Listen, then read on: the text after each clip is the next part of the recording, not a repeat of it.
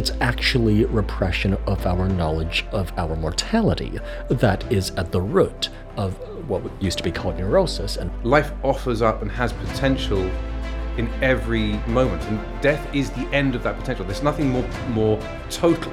I am of the view that mere quantity is not enough.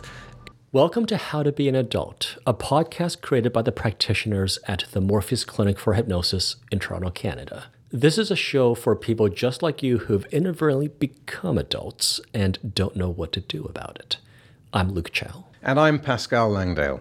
And whether you're 18 or 80, this is the trail guide to life that your parents didn't give you when you finally reached the age of majority. Now, we publicize these perspectives and these ideas in order to democratize the kind of self-assurance, the sense of autonomy, and perhaps also the sense of direction as well, that we believe will help you to be an adult in today's world. Today, we're going to talk about perhaps the greatest cause of anxiety, whether we're aware of it or not, in most people's lives. And in prior episodes, we've claimed that when you reach adulthood, it's the final stage. Once an adult, you're forever an adult. But today, we are actually going to talk about what is beyond adulthood, which is death.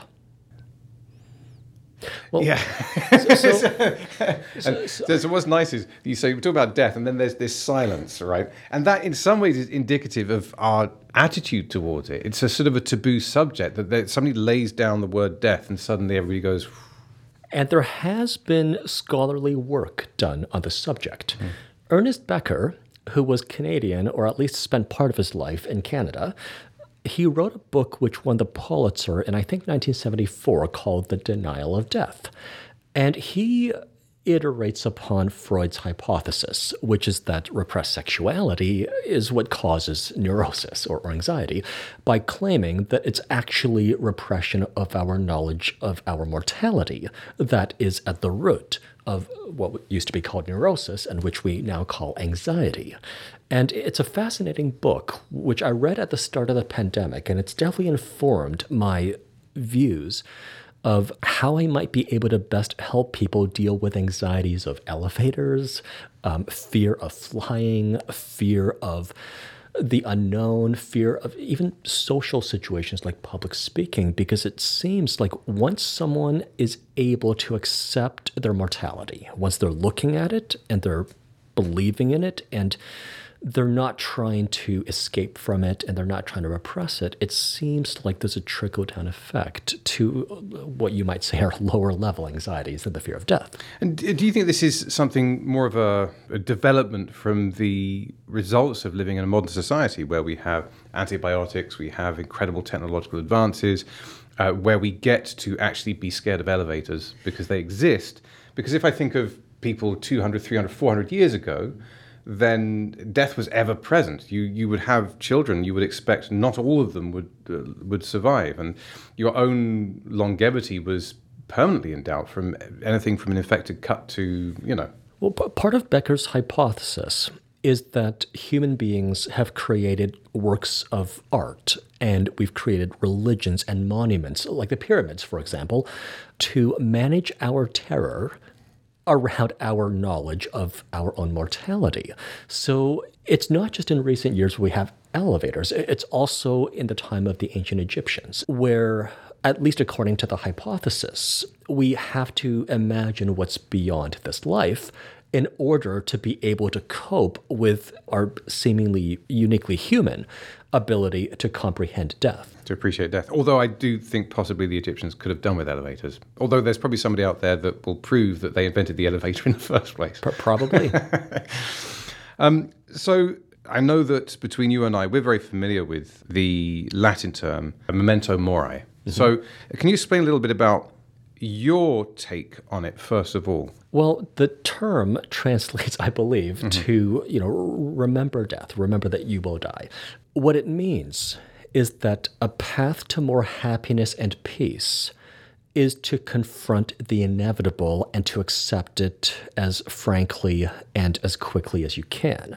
In other words, if repression of our knowledge of death and dying causes us to be anxious, then acceptance of our knowledge of death and dying is a path to being liberated from such fears. There are cultures other than the Greeks who practice this kind of philosophy of remembering death and dying. So, in at least some Buddhist sects, they have the practice of corpse meditation, where, rather than imagining you're in a peaceful rainforest with waterfalls and birds, you imagine your own body as putrid and decaying, because honestly, on a long enough timeline, who isn't putrid and decaying? But when you're able to meditate upon it and then to perceive it and to imagine and to feel it and to be at peace with it, then who cares if the elevator could get stuck for 5 minutes before you're rescued? Right? And if if you die in a plane crash, then you still should have been on the plane so you can take your vacation, because most likely you wouldn't have died in a plane crash. I've got a story about that, which is I used to do a lot of commercials, and so I'd fly all around the world. And I think one of the first commercials I did was in Nepal. It was for Bangkok Posta, right? And so what I'd do is I'd do a job and I'd stay for longer in whatever country I was filming in, to explore the country. And so there I was, as in Nepal. I thought, right, Everest. I've always wanted to see Everest, always wanted to hike up as far as I possibly could. So we take an airplane, and the first airplane's a tiny little airplane, and before we get on, we hear that the weather's quite choppy, should we say. There's a lot of wind, and it's been delayed and delayed and delayed. It's delayed for like 8 hours. I'm thinking, well, this is a good sign. They're looking after us. That's a good sign. They're not going to fly because it's too dangerous, And then eventually we all get on the plane. Then the engines start, and then they stop the plane because one of the engines isn't working. So we all get off of that plane. I go, oh, that's good. They're all looking after us. It's okay. They're perfectly safe. So then we come to the next plane, and then we set off, right? So fine. So then we go, and we fly for some time, and it's fine. But then we hit some turbulence. And I've never experienced turbulence like this before in my life. People start crying. People are panicking, And at one point, the aircraft drops very, very suddenly. Mm-hmm. And there's a girl at the front who I see in zero gravity fly up into the air.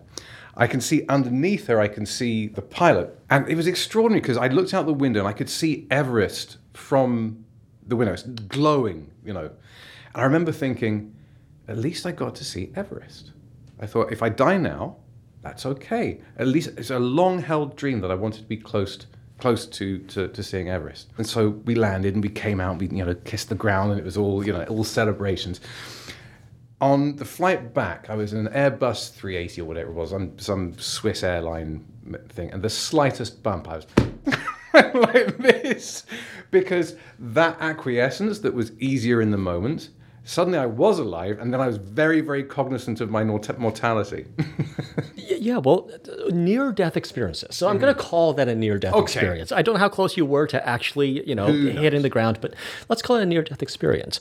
They kind of have a way of giving people a whole new perspective, both on the meaning of their life, as well as the okayness of the fact that one day they're going to die. Yes, and perhaps the reminder that you are perhaps able to no longer exist, easier than perhaps you think. The closest thing I've ever had to a near-death experience was I tried to kill myself about 12 years ago. Yeah.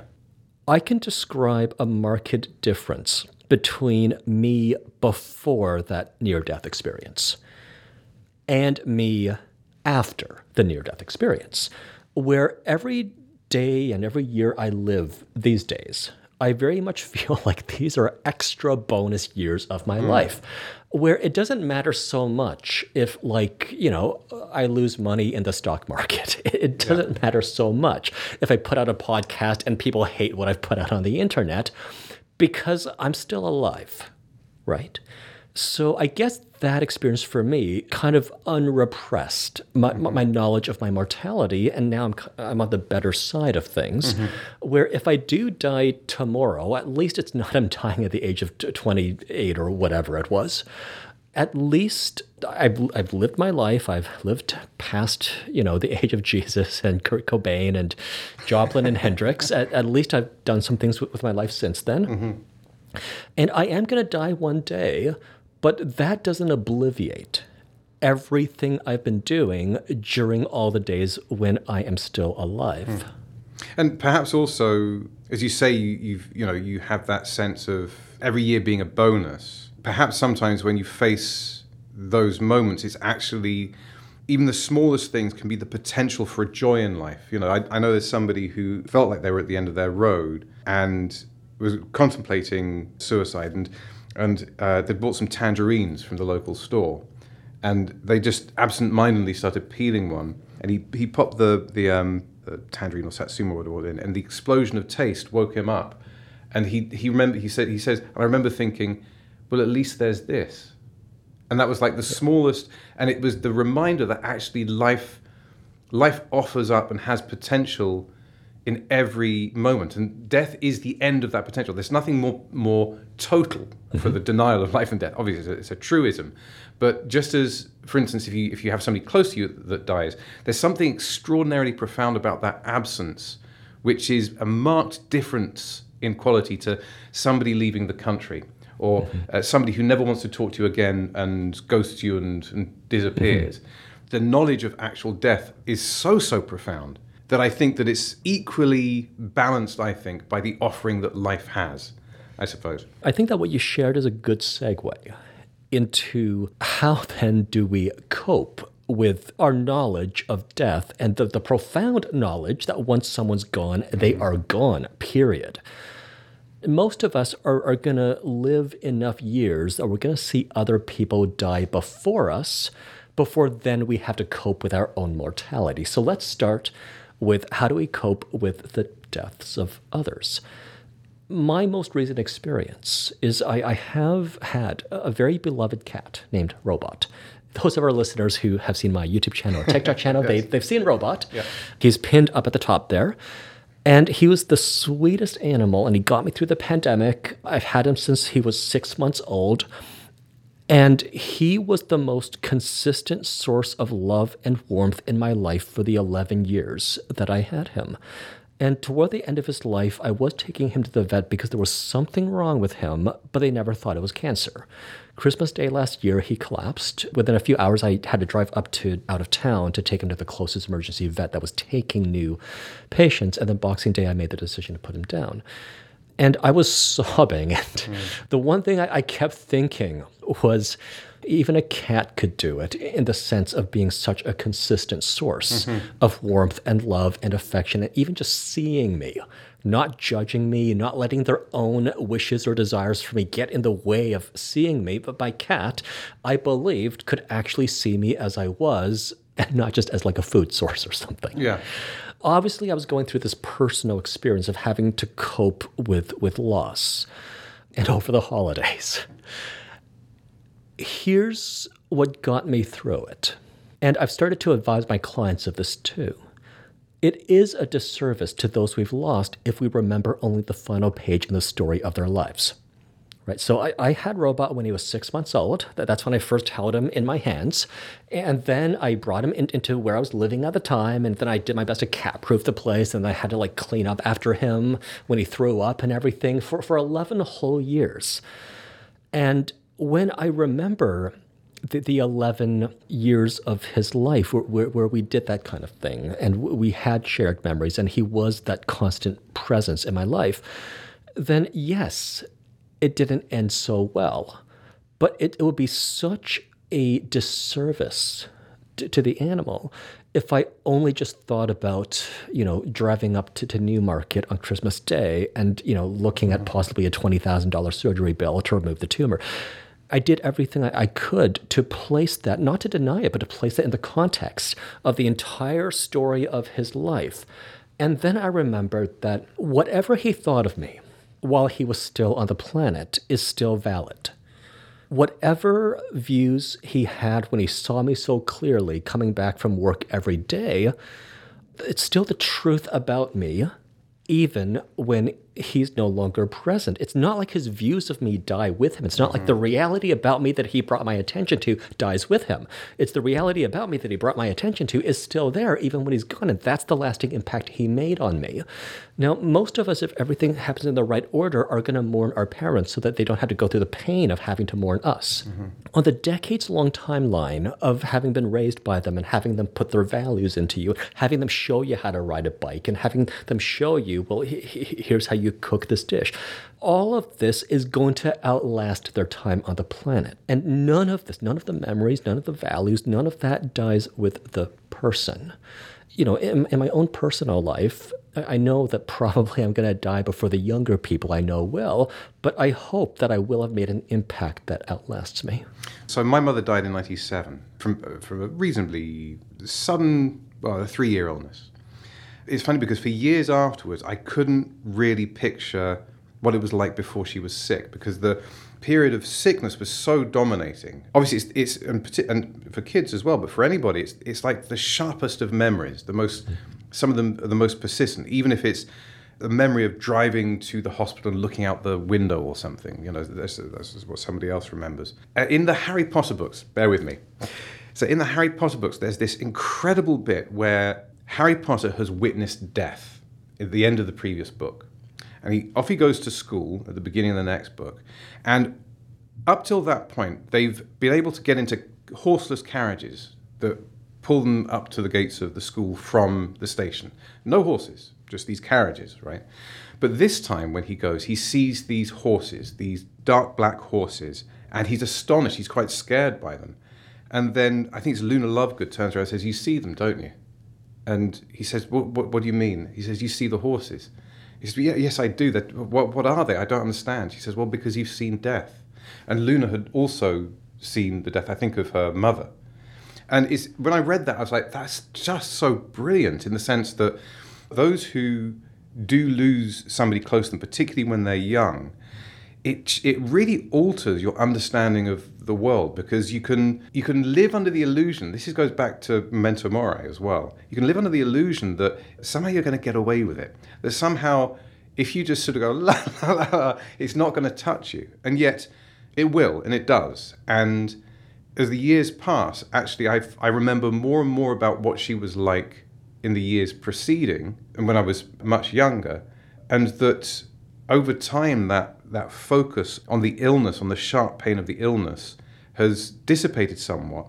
And I feel like there are many aspects of my personality which I still get to thank her for, and that I am now giving to my kids as well. To me, that's an extraordinary legacy. And if you think about it for a moment, if you can manage to deliver those good memories, those good perspectives, those good feelings between one generation and the other, that means that whatever it is good that my mum did that I can pass on to my kids might echo down for another 6-7 generations.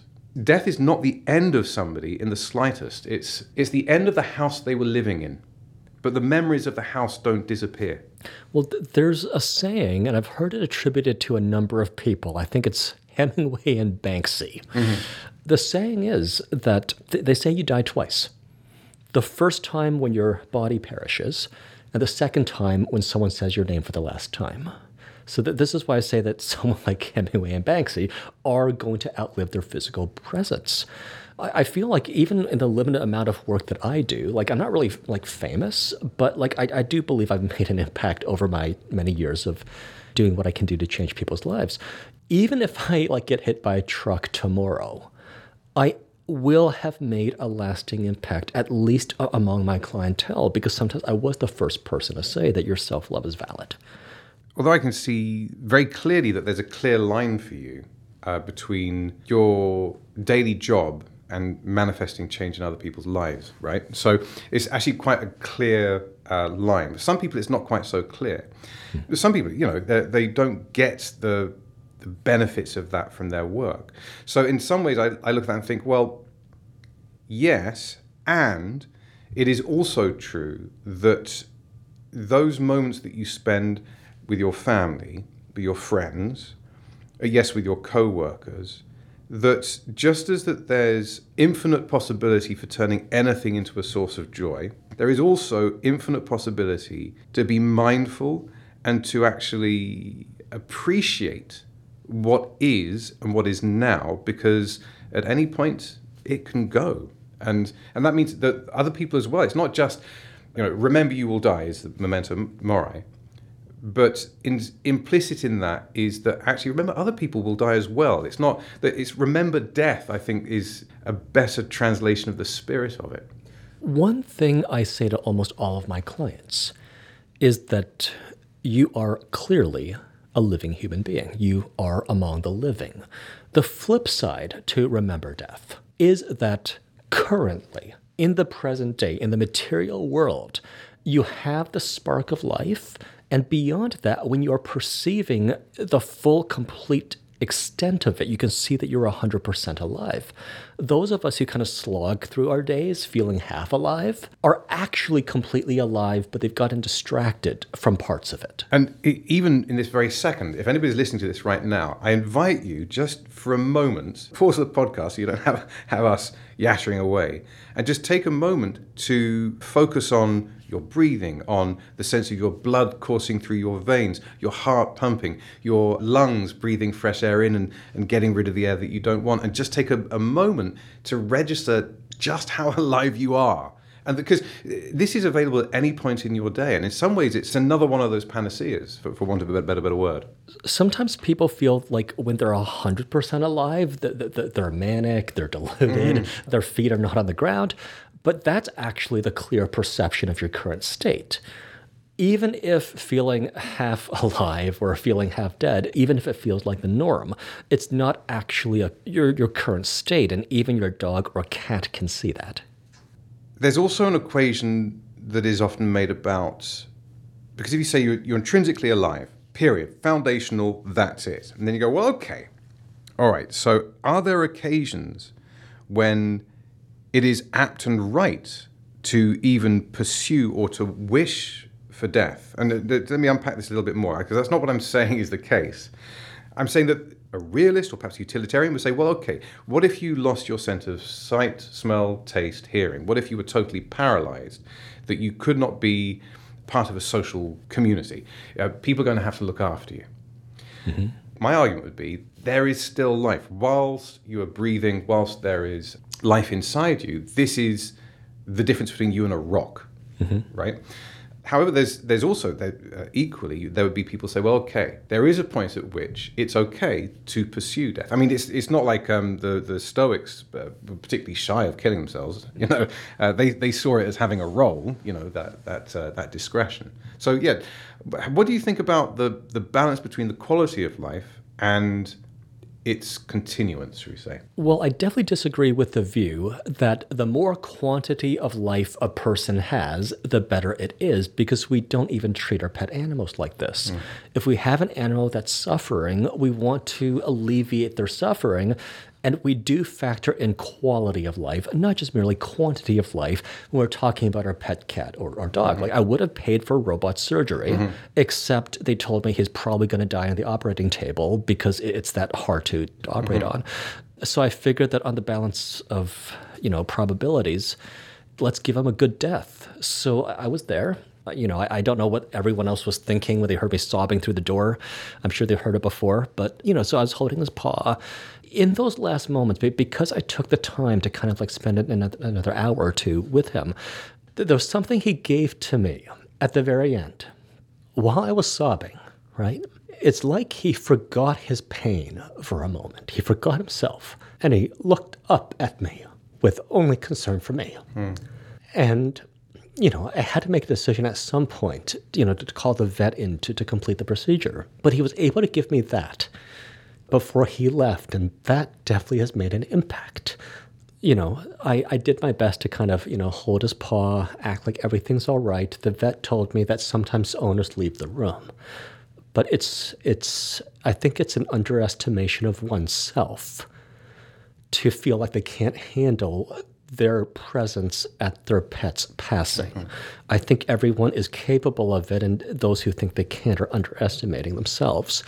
And it is worthwhile. Difficult emotions are not necessarily in themselves something to be avoided, which is why we're talking about, confronting death, looking at it, understanding it is going to happen. Difficult emotions are going to come up, but it's when you're able to sit with the emotions and feel them that you then come to the other side of acceptance.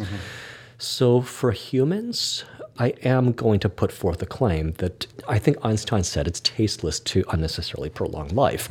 I am of the view that mere quantity is not enough, and that quality of life really does matter, that I'd rather have a lot of quality of life than just merely a lot of quantity of life.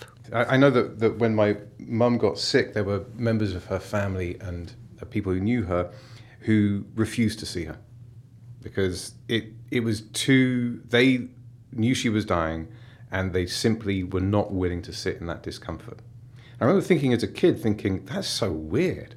And that's what your story just now just put me in mind of. Right at the very last second, your cat provided an immense service to you and to your life ahead by doing that, right? And man, it can be hard. I mean, yeah, boy, it can be hard. But I suppose the good death is the one that shows how it can be done with acquiescence and maintaining that relationship to the love of life and the love of people living. Or there's something in there. There's something about that. And yet, and yes, animals do it. And I remember my grandmother used to have this thing where she used to sort of wiggle my finger like this when I was a kid. And she had a stroke, and she was in this awful hospital in Barnet. And I was much younger at that point, and I couldn't fathom what was going to happen. I said, "Oh, you're going to get up and you're going to be doing weights by the end of the week," kind of thing, joking, and tasteless jokes, and people looking at each other, so going, "It's not going to happen." And she reached out her hand. She couldn't open her eyes, but she just grabbed my finger and wiggled it in the probably the only thing that she could have done to say, "Yeah, I see you, I hear you. I'm glad you're here, and hi." It was. And so I look at that and think that was a pretty good death. I often think of this, actually. I sort of think, well, what do you have to do to prepare yourself to be the kind of person that can face your own sickness and death with equanimity? What kind of person do you need to be to acquiesce to that and not rage against the dying of the light? Now, Dylan Thomas's poem is brilliant because we all feel that almost entitled rage. How dare life be taken away from me? Rage against the dying of the light. And yet I would say, no, don't. Rage with a passion for life and accept that you're going to die. Something else I advise my clients of, and this will be true in most of their cases, it's that if they're 25, if they're 35, if they're 45 even, they don't, unless they have knowledge otherwise, they don't actually have to prepare to die tomorrow. Now, if someone's 75, if someone's 85, if they're lucky enough to have reached that age, then they're going to be prepared mentally and emotionally to be thinking about death, possibly tomorrow. You don't really have to prepare, I guess, to be dead. Obviously, there is Memento Mori. There is the corpse meditation. There is benefit to this. But at the same time, I would suggest it's better preparation for tomorrow to prepare to be living, to prepare to live another day and to live it well and to live it excellently. And then if in the future you get some diagnosis or if in the future you're just old, then when you prepare for death at that point, it's not a tragedy if after a long enough, adventurous enough, well-lived enough life, then you kick the bucket. So to answer the question of how do we kind of die an excellent death, or how do we face the inevitable with dignity, I would say that even if you don't have an answer to how you're going to do it, you're probably going to have a long enough timeline to figure that bit out. If there's no diagnosis and you die tomorrow, you don't really have to be prepared because it's, it's the truck bearing down on you or whatever. Although perhaps the answer is not to treat death as different in the sense that if the answer to a fear of death, or if the answer to who do you become in order to face death well, in order to do death well, perhaps you've got to do life well.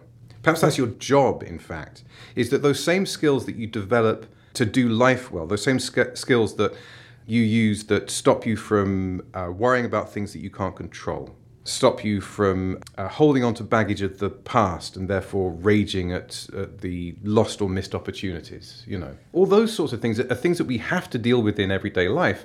And if you do those well, perhaps you'll be better able to cope with the diagnosis when it comes. Absolutely. We're all going to die anyway, right? Yeah. That's a reality. At some point, some age, we're all going to face the inevitable. Even if there's this immortality medication or whatever, eventually global warming is going to kill you, or the heat death of the universe is going to kill you. So we're all going to die eventually. And whether we worry about it or not, most of us are going to reach something resembling old age before we die. Which in itself, old age is going to be something that, again, if you've equipped yourself in life to acquiesce and self-love and all those, then you'll do getting old better, perhaps. So the choice to make is, are you going to become an old person anyway, and you've not gone to Japan, and you've not written that book, and you've not learned how to play the ukulele? Are you going to become an old person who's out of fear or inhibition or anything else? You've not done all of that. Or are you going to become old anyway, and you have done all of those things?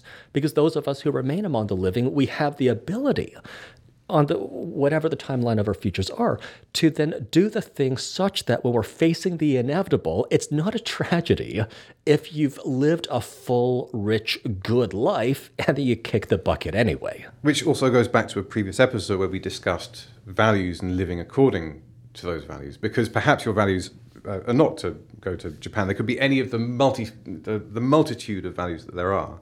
But they can also include looking back. I mean, as some previous generations did, and say, yes, I managed to bring up a family, full stop. Do you know what I mean? Yeah. That can be an extraordinary accomplishment in and of itself, and it may be enough for somebody to look back on and be proud about.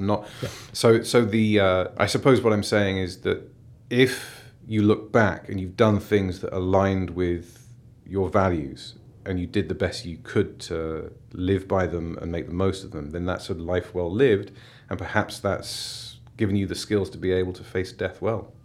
While we remain among the living, and we also know that at some point we're going to face the inevitable, it is sometimes useful to make decisions through a lens of, are you going to regret this or not regret this when you're on your deathbed, right? So there are going to be some things we're afraid to do and which we're not even going to care about on our deathbed. And there are going to be some other things where, regardless of how that trip to Japan goes, we are not going to regret having gone on that trip on our deathbed. So if you kind of look at the long timeline of your life and ultimately what's really going to matter, that is a useful lens for deciding how you're going to live between now and that future date. Thank you so much for listening, and all the way to the end. I know the subject matter today is not as lighthearted as some other episodes, but lightheartedness, I would suggest, follows from being able to handle the heavy stuff in life.